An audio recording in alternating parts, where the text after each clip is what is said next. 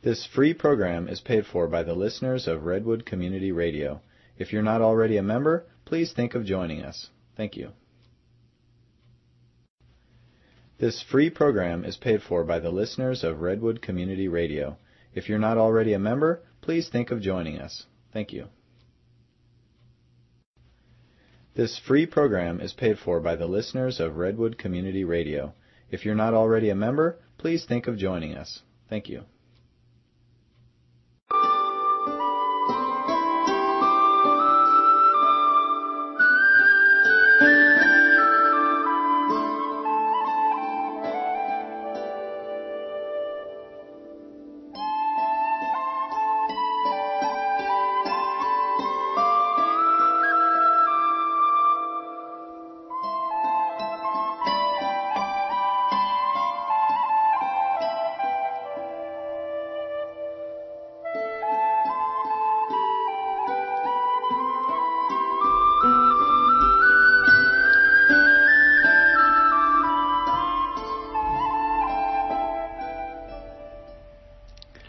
Well, welcome to this month's Ask Your Herb Doctor.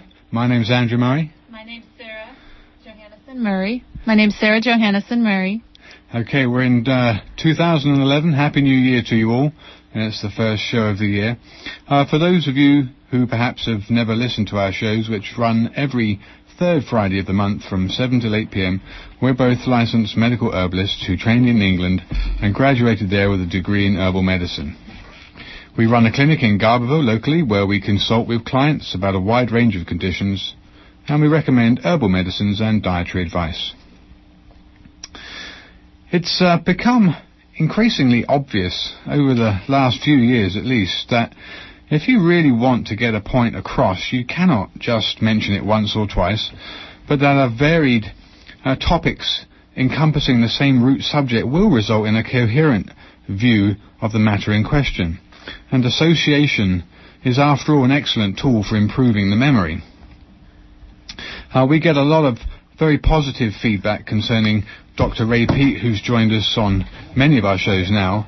And again, he's joining us tonight, and we'll discuss the role of inflammation in the disease process and reiterate some root causes and ways to avoid generating inflammation generally. Okay, so good evening, Dr. Peat, and thank you so much for joining us again. Happy New Year. Oh, yeah, hi. Hi, Dr. Peat. Sorry to interrupt you, Andrew, but Go on. we need to say, What are you trying to say? basically, there's a disclaimer. Oh, okay. The views and opinions expressed throughout this broadcast are our views and opinions, and they do not reflect the station's thoughts and ideas. Absolutely. Not necessarily. They might agree, they might not. Well, absolutely then, yeah. Time will be made for other viewpoints. Thank you for joining us. Very good. Okay, so 2011 kicks off with a good old disclaimer. Okay, so to get back to Dr. Peat, thanks so much for joining us.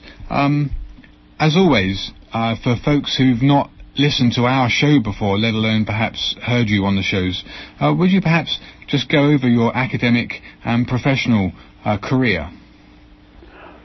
I was a student and teacher in the humanities for about 10 or 15 years before I studied in graduate school of biology, basically nerve biology and reproductive biology. And I've taught a few courses in biochemistry and immunology and other things. Okay.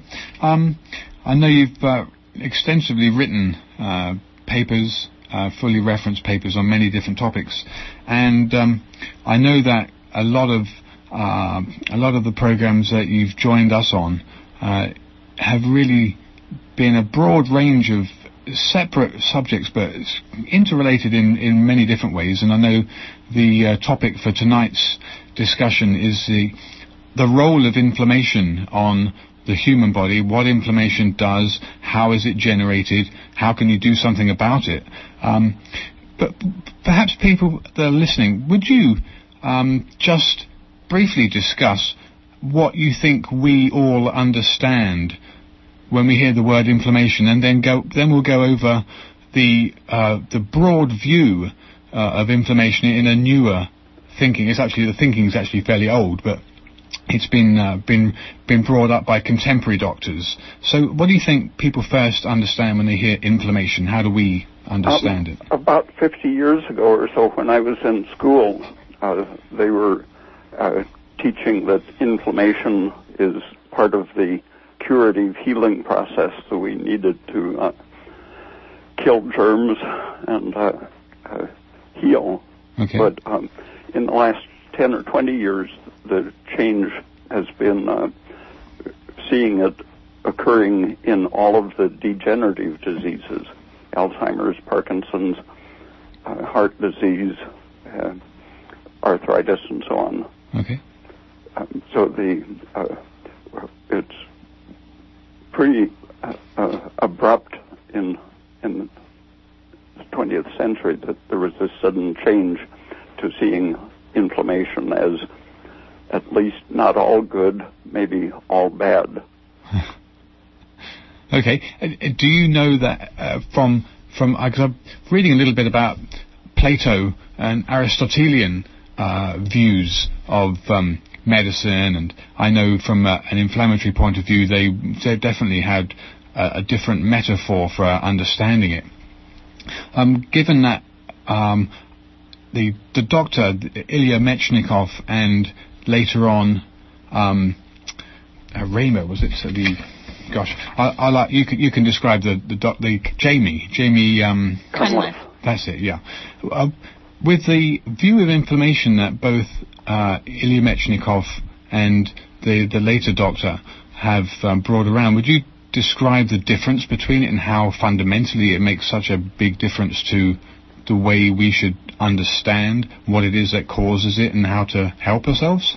Mechnikov had worked primarily as an embryologist, understanding the organization of developing primitive organisms and more complex. And when he saw the phagocyte process, when he put a splinter in an organism and saw cells gathering around it, he interpreted that in the context of what he knew best, which was how the organisms create and maintain their body structure. And it was partly the fact that the Nobel Prize went simultaneously to him with that very biological view of immunity, and to Ehrlich, who was working with chemical poisons. And the idea of immunity as killing bad organisms took over throughout the United States and most of the world for most of the 20th century. And that, as Americans started studying the white blood cells and the thymus gland and things that we think of as part of the immune system, they were influenced by the drug industry. Ehrlich's looking for the bullets to kill the evil organisms. That passed over to thinking about antibodies and cells as aimed primarily at organisms that are trying to take over. It reminds me of how you've described the progression of hepatitis C being, we're told that it's this nasty bug, but maybe it's just the body's trying to rearrange something, and there's an inflammation and a process that's going on that is from damage. The retroviruses in general, we've got lots of them, and they seem to be as much part of us as anything, and they don't do anything that for sure is harmful. And if you mess up an organ, like poison the liver, you get a bunch of these retroviruses, which why they call them retro is that normally normally DNA makes RNA and RNA makes protein, but there are enzymes which will turn RNA into DNA, and that was first observed in 1979, but at that time Troschen and Lamarck were they had been totally weeded out in the late 1940s with the Cold War. All of Lamarck's followers were fired from all of the teaching positions in the U.S. And so when, in 1979, when the idea that information could go from RNA to DNA was demonstrated, my professors unanimously said it's impossible. That's Lamarckian and not permitted. Just so that people listening understand the DNA is a thing in our cells that codes for the manufacture of proteins and many things that are necessary. The RNA is the messenger, the transcription factor for producing the DNAs. If the retroviruses then can actually manufacture DNA, that DNA then can get into our mitochondria and or affect a change in its own right, because it's DNA. And some of the people inclined in the direction of Lamarck, Barbara McClintock and Lysenko, they had proposed that you can get genetic change. Eventually, Barbara McClintock got the Nobel Prize for it, but about 40 years too late, demonstrating that they believed that information can flow from the environment into the DNA, and some of these people were actually saying that there should be enzymes such as are seen in retroviruses, enzymes that can create new DNA in response to environmental experience. Oh, well, that reminds me about that test. I think you said it was in Egypt, Dr. Peat? Oh, yeah. There was, in many countries, there was a schistosomiasis epidemic. It was pretty chronic, and a very high percentage of Egyptians had it. And they were treated for that with some chemicals that injured their liver.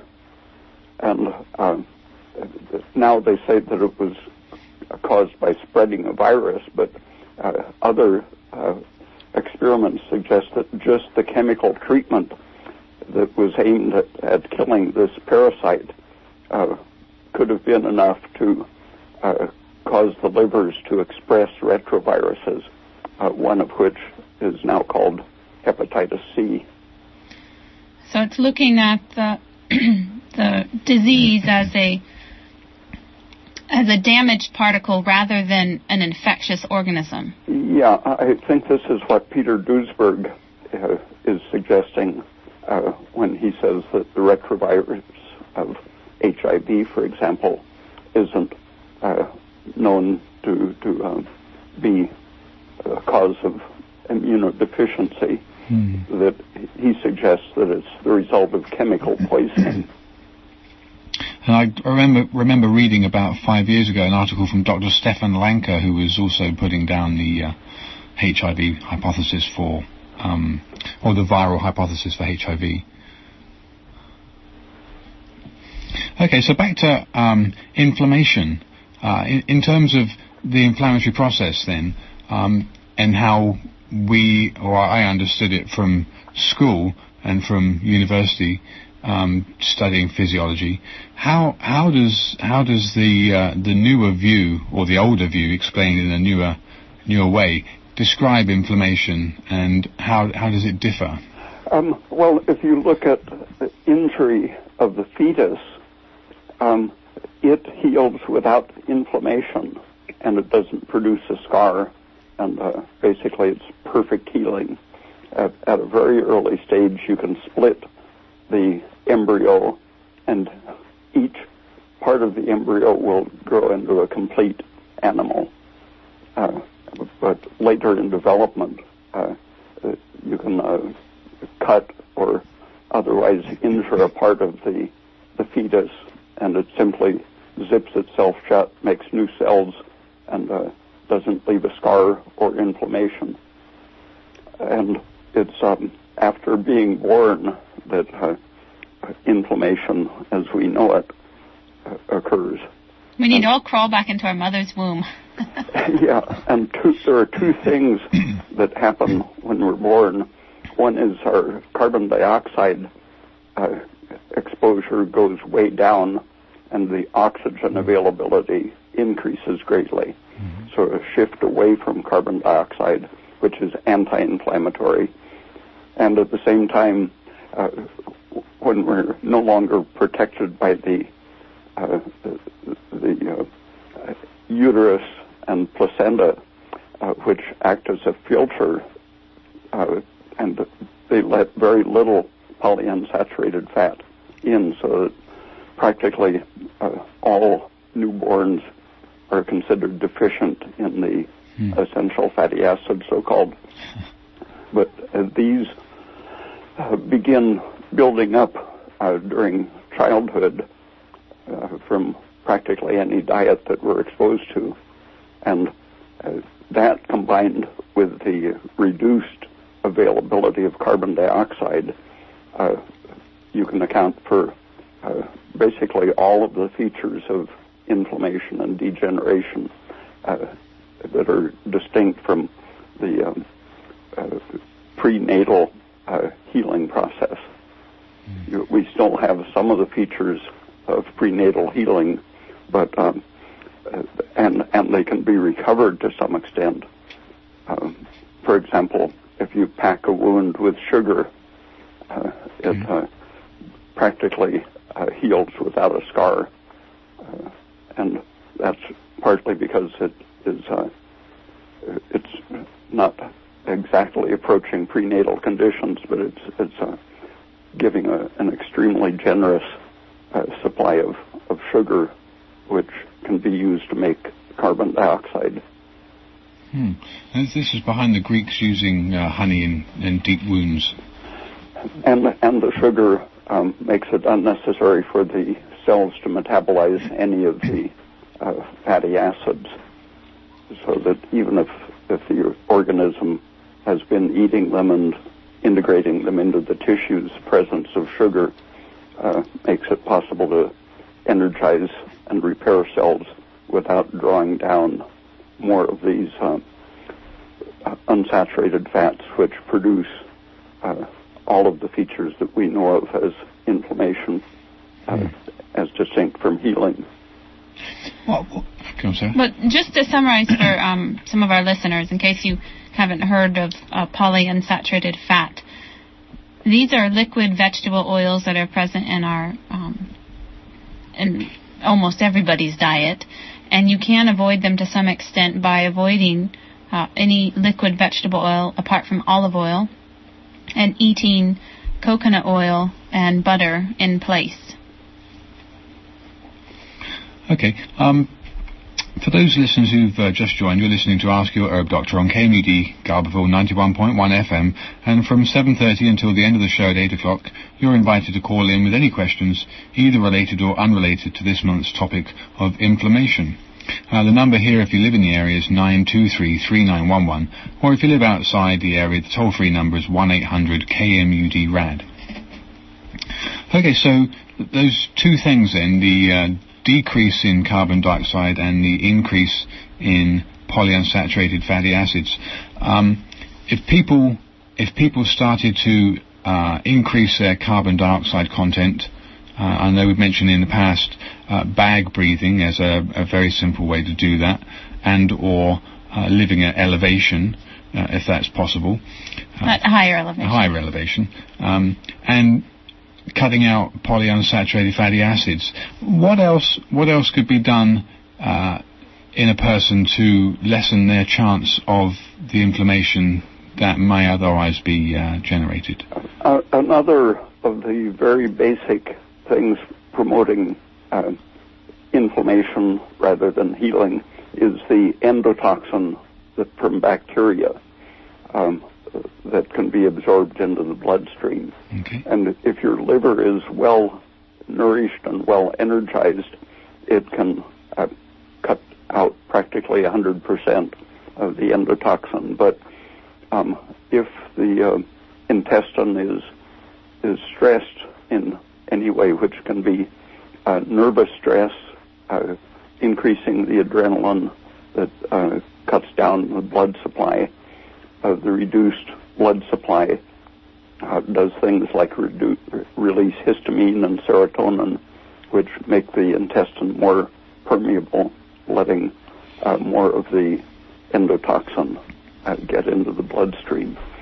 And the endotoxin does the same thing throughout the body. It increases the permeability, lowers the energy, and increases the inefficiency that shows up as inflammation in its various things such as swelling, turning red, local heating because of the high blood supply. Okay. So basically, stress is a big killer, along with other things that promote inflammation. I know for our listeners, I've just been thinking, while Dr. Peat's been talking about stress, that there's lots of herbs that can help to de-stress you. I know thyroid is also something that can help your body work better and not run on so much adrenaline and stress hormones. And a lot of people who get extremely stressed are often running on adrenaline to keep their metabolism up rather than running on an adequate amount of thyroid. So, Dr. Peat, do you have anything else to add to how we can help minimize stress?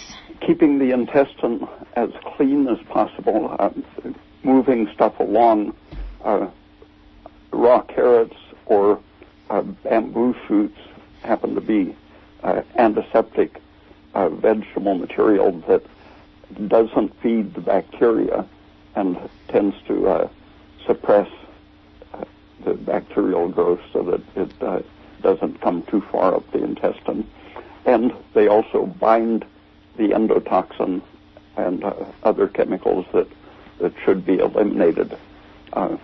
If the intestine is sluggish, what the liver has excreted into the bile trying to get rid of will be reabsorbed farther down the intestine and come back to poison the liver. And if you keep a stream of good, clean material moving through, you can lower the toxins that should be excreted, and that would include unwanted hormones, including estrogen, which the liver should be able to 100% eliminate as they reach the liver. And it will reduce the endotoxin and shift the serotonin and histamine such that it will also lower the cortisol production, and that total pattern will increase the good hormones, progesterone and testosterone, for example. Okay. And for those who might like a nice recipe, Dr. Peat suggested that if you add apple cider vinegar or lemon or lime juice to raw grated carrots with some salt and coconut oil or olive oil, that it's even more antimicrobial, antiviral, antibacterial, as well as antifungal with the apple cider vinegar. Dr. Peat, what do you think about using anti-inflammatories as another means to lower inflammation in addition to what we've talked about briefly for foods and avoiding foods? Some of them are very helpful. I mentioned that cleaning the intestine will lower the production of cortisol and raise the pregnenolone, testosterone, and progesterone. These are natural most powerful anti-inflammatory things to stabilize.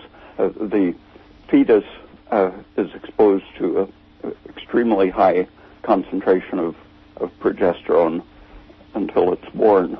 And so if keeping our production of progesterone as high as possible can make a big difference in susceptibility to inflammation and degeneration.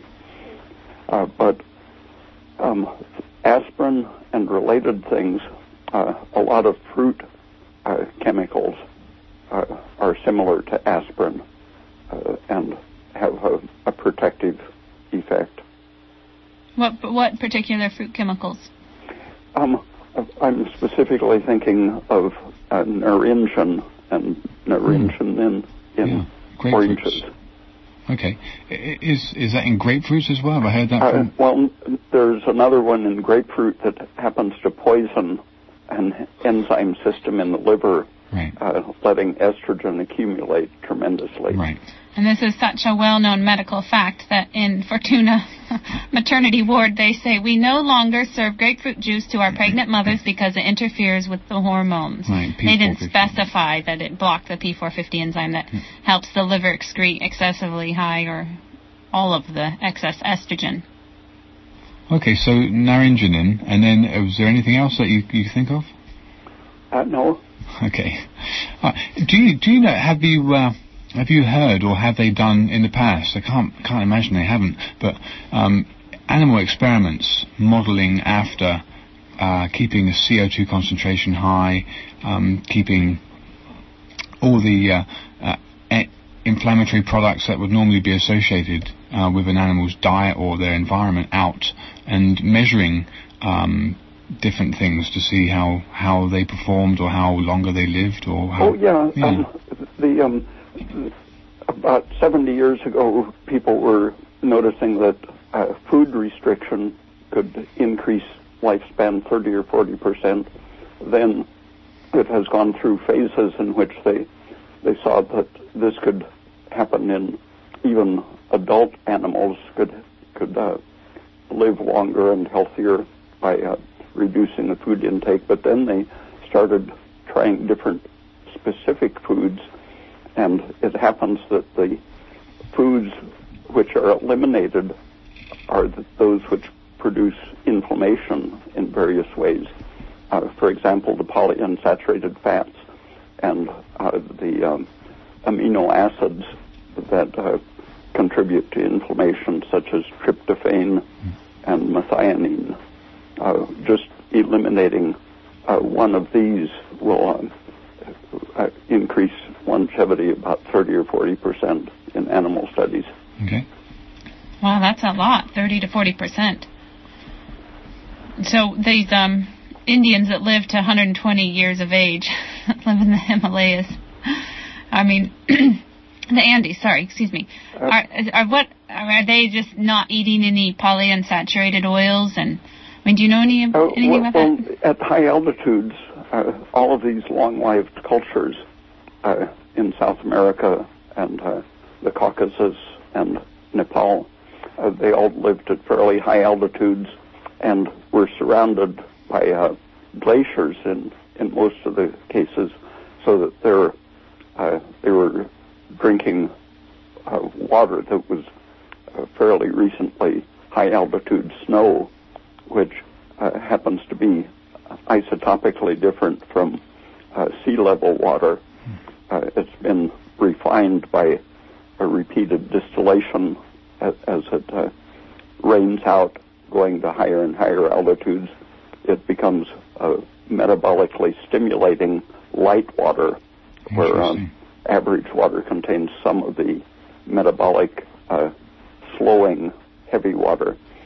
But at the same time, the atmosphere at high altitudes is very low in oxygen, and so people retain more carbon dioxide in their tissues. That's another resemblance of the prenatal condition. And generally, they are sheep farmers. Sheep can live at relatively high altitudes, and so they tend to either eat vegetables, fruits, or cheese, lots of cheese and milk-related dishes. That's very interesting.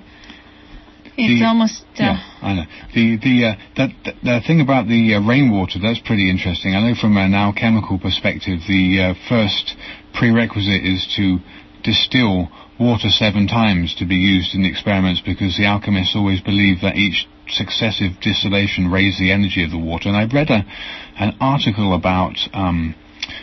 they also use storm water that was only collected during electrical storms. And I did read an article about water, because many years ago I never thought there was any difference between regular water, tap water, or whatever. It was all water to me. It was all H2O. But it's actually very different, and there's a lot of papers have been written on the subject of water and how different energetically they are, and how different they make, what difference they make in the body, and how available the water is to the body and to the cell. In the 1930s, when they first made isotopically heavy water with deuterium replacing hydrogen, they found that it slowed biological processes, the daily rhythm, nerve conduction, and in 1950 they showed in mouse experiments that it tremendously accelerated the aging process. All of the features of aging, slowing metabolism and dying prematurely, were produced. But it took about 50 years after that before people started experimenting with the light water from which the heavy water had been removed. Right. And they found that, for example, they were experimenting with it in Russian space vehicles. And they found that the condensed sweat had been filtered and was a very light water, resembling glacier water. All right. So what water do you recommend people drink, Dr. Peat? Do you have one? No. You have to go to be near a glacier. Yeah, but you have to go, so you have to go up 15,000 feet then, right? This is probably why they bottle glacial water, right? Yeah, if it really is that. But it happens that some plants will absorb the water at high altitudes and concentrate it even more.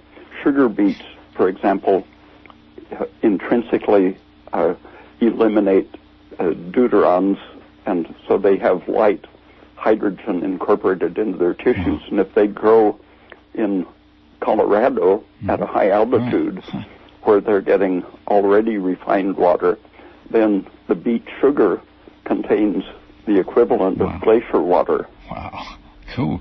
I wonder what kind of altitude beet stops growing at, though, because I don't know that it's that cold. It's not that cold hardy, is it? So yeah, they're fairly cold hardy, but I don't know the altitude limit. Okay. Well, you're listening to Ask Your Herb Doctor. From now until the end of the show, you're invited to call in with any questions, either related or unrelated to this month's topic of inflammation. And our guest speaker is Dr. Raymond Peat. So until people start calling, the cell communication thing is quite interesting to me, in terms of, I think when people, when we were taught physiology, we were taught about phagocytic activity engulfing cells and cell drinking activities, and I understand that these descriptions are not that accurate. The language with which it's been described is pretty erroneous, if you like, to use a better word. What do you think about, in the context of what you understand, cell communication, cell-to-cell communication? I think it works on many different levels, but I think the important one has been sketched out by starting with people like Albert St. Georgi, who demonstrated that cells, muscle systems and secretory systems and such are tuned electronically to the properties of the molecule that are they talk about them as quantum chemical features, but it's just the way the electrons resonate in the particular molecules, and that's because the whole cell is tuned to resonate to certain substances. There's a recent lecture by, I think his name is Luca Turin, a Google lecture on pharmacology, but it is showing the current vitality of that idea of Albert St. Georgi, which another person, Mei-Wan Ho, has a website talking about the coherence of an organism, and her website has a picture of a worm made through a polarizing microscope, showing that there is coherence on the atomic level all the way through the little worm. And I think that kind of coherence, electronic or chemical and electrical interaction, is at the basis of such things as cell recognition. There are the lock and key processes, enzyme, substrate, and antibody antigen recognition, but the important things for communicating between cells, I think, are a whole step beyond the lock and key. Okay, before we go any further with that, I know there's a couple of callers on the line, at least there's one on the line for sure. Caller, you're on the air? Hi. Hi, good evening. I have two questions. One is if you and Sarah could give a phone number to contact you. And my other question is for Dr. Peat. I've been doing the carrot thing, and this is very interesting to me. I'm just fascinated with it. But I have an unrelated question, and that is I've been getting off of Prozac that I took for many years, and I'm having all of what they call discontinuation syndrome, which I would call drug withdrawal, but, like agitation and sweating and so on. And I was wondering, are there herbs that one can take to help alleviate that discomfort while it's going on? Yes, there are herbs that you can take to help alleviate the discomfort of withdrawing from Prozac. I was doing it partly because I'm worried about the influence of the serotonin uptake inhibitors on my bone structure. Right. Yeah. I remember you called before, and Dr. Peat so had I'm said well that. into it, and I'm surviving. But I was just well done, Dr. Peat. Do you have any recommendations? Yeah, the good effects of those serotonin uptake inhibitors, I think it's really other things, not at all serotonin. I think it's in spite of the serotonin. And if you look at the history of serotonin, you see that in the 1950s, it was discovered to be what makes the carcinoid syndrome or the carcinoid tumor so bad. And the tumor itself, instead of turning almost all of our dietary tryptophan into niacin, these tumors turn the bulk of it, more than half of it, into serotonin, and so they flood us. They're worse than Prozac, and the features well defined for this massive overdosing of serotonin are a good insight into what's going on with the drug industry. The people flushed, became depressed, anxious, and aggressive under the influence of serotonin. They developed arthritic pains, a whole range of inflammatory, degenerative symptoms. The skin would eventually thicken, heart valves would become fibrotic, and these are things that are now being seen associated with the uptake inhibitors, osteoporosis, heart disease, breast cancer, obesity. And here serotonin is the supposed good guy, and it's just another mediator of inflammatory responses. Well, I don't think it's that good because getting off of it is really awful. It must have been doing something else besides making me feel a little better. Yeah, there are good ways to get off. I think pregnenolone, thyroid, and coffee are very helpful. Coffee? You have to adjust to the coffee, but it goes with thyroid, sugar, progesterone, and so on as part of an anti-inflammatory system. When we were talking about the anti-inflammatory substances, I should have mentioned caffeine as one of them. And also, too, with caffeine, if you're already running on a lot of adrenaline and you get very low blood sugar, if you drink caffeine, that can worsen the symptoms. But if you restock your liver's glycogen stores through eating sugars that are lower glycemic index, but more importantly, non-starchy sugars, then your body will not respond to the adrenaline like it would if you have very low blood sugar. So that's a process of adapting. Great. And now, could you give me a contact number for you and Andrew? Yes. Are you within the 707 area code? Yes, I am. Yes. Okay. I'm in Laytonville, so I'm not that far away. Okay, so it's 986 9506 and extension 2 to ask questions, extension 3 to set up a consultation. Oh, okay. And you're in Garberville, right? Yes, our clinic is located in Garberville. Okay, I just couldn't find you in the phone book, so I thought this month I'm going to get your phone number. So thank you so much, and thank you, Dr. Peat. I'm reading things on your website. It's so informative. Thank you. Thank you for your call. Thank you. Okay, I think, is there another caller? Well, someone had a question about arnica, how it works, and how to use it. Okay. So Arnica is a very anti-inflammatory flower, and you really need to have an oil made from arnica. You'd want to make a macerated oil, and this is how we make it. And then we don't actually sell it to stores for retail like we do. Does it grow around here? Herbal tinctures. No, it grows at high elevations. I mean, I imagine European it grows. Alps, well, and also in Montana. It's Arnica montana is the Latin name. But it doesn't grow around here.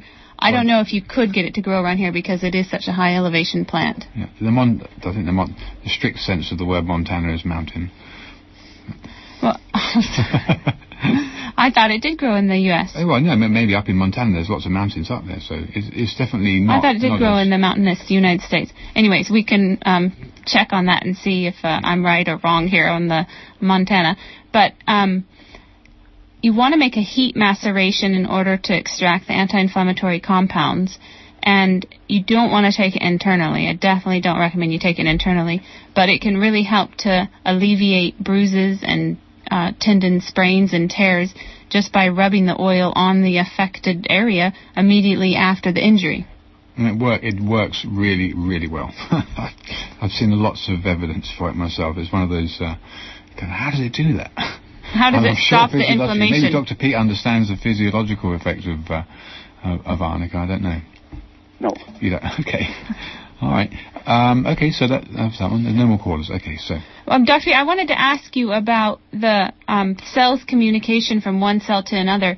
You were talking how they can communicate to each other, and I think there was also a study that you mentioned to me about cells communicating even through, like, a piece of plastic. Space. That was the Gerviches in the 1920s and 30s were demonstrating that if you used quartz that passes certain frequencies of ultraviolet, they demonstrated that cells could stimulate cell division across the thin sheet of quartz, and that is being taken up again in the last 10 years. More people demonstrating coherence. There are variations on that. One person is arguing and demonstrating that cells sense and respond to infrared frequencies, but most of the work is in the ultraviolet frequency of communication. Okay. Excuse me.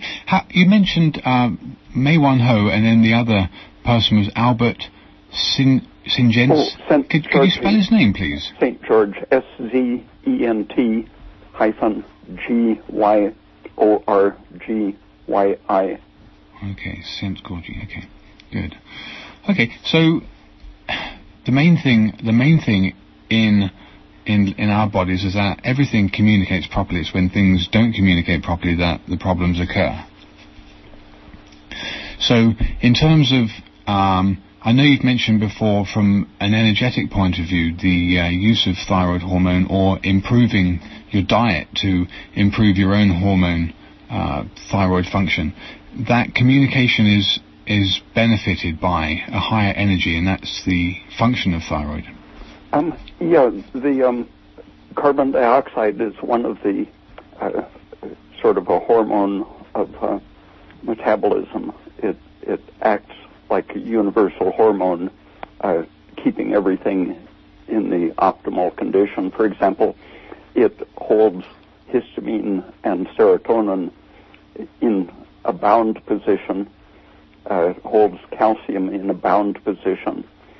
So if you just hyperventilate and lower your CO2, within a minute, your platelets, for example, which carry most of the serotonin in your blood in a harmless state, just a minute of hyperventilation will cause the platelets to release the serotonin and immediately cause capillaries to become permeable, leaking fluid out into your lungs. So you can create pulmonary edema with a minute of hyperventilation just because you've messed up the carbon dioxide concentration. Okay. Huh. Wow. Okay, pretty dangerous, huh? Okay, back to retroviruses a little bit. Because this again is something that I've not been familiar with at all. I think the way that we're indoctrinated with the way things are supposed to be is that these little things of viruses, they exist and they're all different and they all cause different problems. Are you saying that ultimately we coexist with a wide range of retroviruses, none of which normally give us any problem until some other insult? I think Duesberg said we all contain hundreds of them. And we do, when there's an injury to the tissue, we do form antibodies, and some people will say that's evidence that they're an alien thing. But many years ago, someone did an experiment, I think it was rabbit cartilage. They removed a piece of cartilage and they would replace the untampered with cartilage in one group of rabbits, and it would just it didn't produce any reaction. But if they twisted the cartilage just enough to damage the structure, just as you would if you fell and twisted your knee or something. And when they put that one back in the same rabbit, the rabbit produced antibodies to it, like it was an alien thing. But what that means about antibodies in the case of our antibodies to retroviruses or whatever is that they're part of a cleanup process. Something is disturbed, the antibodies are part of preparing the situation for our phagocytes to go in and remove the damaged material. So we're looking at the immune system instead of this killer attack system that just kills and attacks all these different bugs. Perhaps it's just a rearranging and a house cleaner. It just goes in there and it just cleans and mops up this little bit of damage here from the milk that spilt on the floor. And just fairly recently someone showed that in a traumatic brain injury, the presence of antibodies to the injured tissue corresponds to the healing. The absence of the antibodies lets the tissue deteriorate. So it's pretty well established that it's a cleanup process. And in the thyroid, people think about autoimmune antibodies as causing the problem, but just an excess of thyroid-stimulating hormone, because something is blocking the function, the pituitary increases its drive against the thyroid gland, and that overstimulation causes something like inflammation, and the body is cleaning up the damaged or stressed thyroid cells when it produces antibodies. And so if you keep the thyroid-stimulating hormone low enough, the cleanup will proceed and the antibodies will disappear. Wow. It's very different to current thinking, and what we're all told is the way it is, so that I guess drug companies can sell their drugs. It's probably, I don't mean to be cynical, but there's probably some truth in it for sure. Okay, for those of you who are listening, you're listening to Ask Your Herb Doctor on KMUD Garberville 91.1 FM, and from now until the end of the show at 8 o'clock, the next, at least 7 minutes, people are invited to call in with any questions. We do have Dr. Raymond Peat here. He's a very well-published scientist and researcher, and we're very, very pleased to have him on the show. We've been talking about inflammation and the role of inflammation and all the things that can cause inflammation and how to help yourself. Getting back to, in case we don't get any calls. Oh, look out. We have a caller, I think. Are you on the air? Hello? Hi. Hi, you're on the air. Thanks. I'm sorry, I tuned in about midway through. I'm not sure if you've covered this, but I'm interested in your thoughts on eczema and relationship to leaky gut and digestive stuff. Okay, Dr. Peat, what's your view on eczema? Say it again, I didn't hear. The lady was asking about eczema in relation to leaky gut and or... Well, the celiac disease is one of the causes of both skin disease and arthritis. The celiac disease, among other things, will allow endotoxin into your circulation. Right. And low thyroid is probably the most common thing associated with just ordinary eczema. And that's because when your thyroid is low, the circulation to your intestine is poor, the serotonin is high, and the combination of endotoxin and the serotonin, for example, will cause the skin to have abnormal growth patterns. Would psoriasis then be in the same category? I think so. That's so interesting. And that's why when people who have eczema and psoriasis take liver herbs like dandelion and burdock, that they notice an improvement. It's generally not enough to cure them, but they do notice an improvement. The curative effect has to be more of a combination of looking at the whole system, like the thyroid and the diet and how that influences in overall inflammation. But working on the digestive tract definitely makes a big difference with eczema and psoriasis. Thank you. And can I ask one more question in relationship to the celiac disease? Do you think the tests that test you for gluten allergies are good? Accurate? Yeah, accurate. Dr. Peat, did you hear that question? Well, the blood tests are... They can very clearly demonstrate the enzymes involved in it, but I think gluten is toxic in itself to anyone. It's just that some people are more resistant to it. It has an overlap with the transglutaminase enzyme, which is there's a lot of it in the skin and in the intestine, and it happens to be an enzyme that's activated by estrogen, and I think that's why women have more of the problem with it, but it isn't that it's the some particular disease. It's that and that gluten is just absolutely not intended as a food. The seeds create the protein gluten as a storage form, but also as a byproduct, it discourages animals from eating it because it contains these amino acids that contribute to inflammation. So the seed intends it to cause inflammation in your intestine, and a very tough person can withstand it for a long time, but it's not a good idea for anyone to eat it. And traditionally, Europeans ate bread, but it was always soured, and that actual souring process does change the gluten into a less allergenic form, although some people are still react adversely to it. And soaking it for 12 hours or so increases the protein value tremendously while destroying the gluten.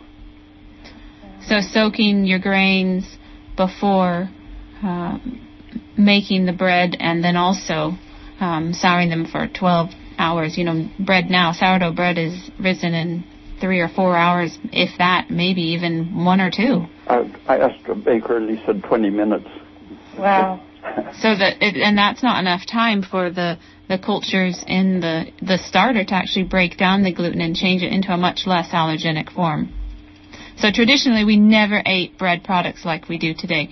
And in fact, a lot of the European cake recipes don't even call for flour, because flour was this highly prized possession to have in Europe, and most of the cakes and desserts were made with eggs and milk and sugar and not flour. And now statement rules have switched, but I know we're running out of time now. Values have switched, and flour is cheap and butter and eggs are expensive. Well, we are coming to the end of the show now. We've only got a couple of minutes left, and I don't want to rush the information that we'd like you to know about on Dr. Peat's website. So thank you so much again for joining us, Dr. Peat, and sharing all of your knowledge with us. Okay. Thank you, Dr. Peat. For all of those people that have listened, Dr. Raymond Peat's got a very good website with a pretty extensive list of referenced material on many different subjects, from thyroid to progesterone and other related hormones, to the fish oil experiments, and many, many other things. So do take a look. His website is www.raypeat.com. And that's spelled R-A-Y-P-E-A-T. And guess what? He's not selling anything. Okay, very good information, well researched. Can't say enough good things about him, and seen a lot of very positive situations turn around using his advice. So thank you very much. And we did have one last caller who wanted to caution people that I assume from her own experience that soaking the wheat does not take care of her allergy issues. Okay. Yeah. Be warned. Okay. Yeah, no, it definitely, a lot of people still have difficulty eating grain products, not just wheat and gluten-containing grains, but a lot of different grain products, even with soaking, because probably the main reason is because the effects they have on the intestines. Maybe we can cover that in the next show. But we can be reached, Andrew and myself, Sarah, can be reached, like I gave my number out before, 707-986-9506. Or toll free 888-926-4372, and the acronym for that is WBM Herb, Western Botanical Medicine, WBM Herb, HERB, for further consultations or more information. Thank you. And thank you, and good night. Now, Happy New Year to you. It's 2011. Hopefully it's going to go on for a bit longer. Well, we could talk about that later too. Okay, have a good night. Thank you. Thank you for listening.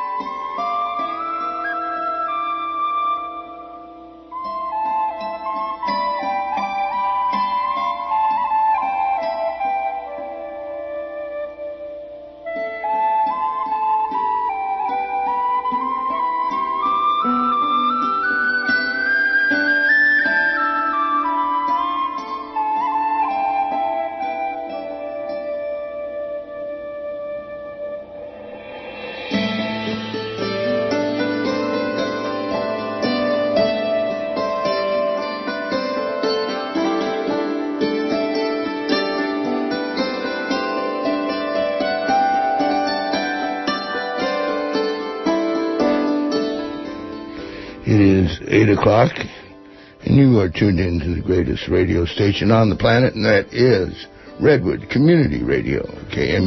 Please remember that this program is supported by the listener members of Redwood Community Radio. If you like what you hear, please consider becoming a member of KMUD or renewing if you've already joined. A regular yearly membership is $50, but we accept any amount. Help us keep free speech alive.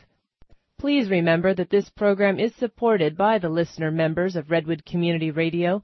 If you like what you hear, please consider becoming a member of KMUD or renewing if you've already joined. A regular yearly membership is $50, but we accept any amount. Help us keep free speech alive. Please remember that this program is supported by the listener members of Redwood Community Radio.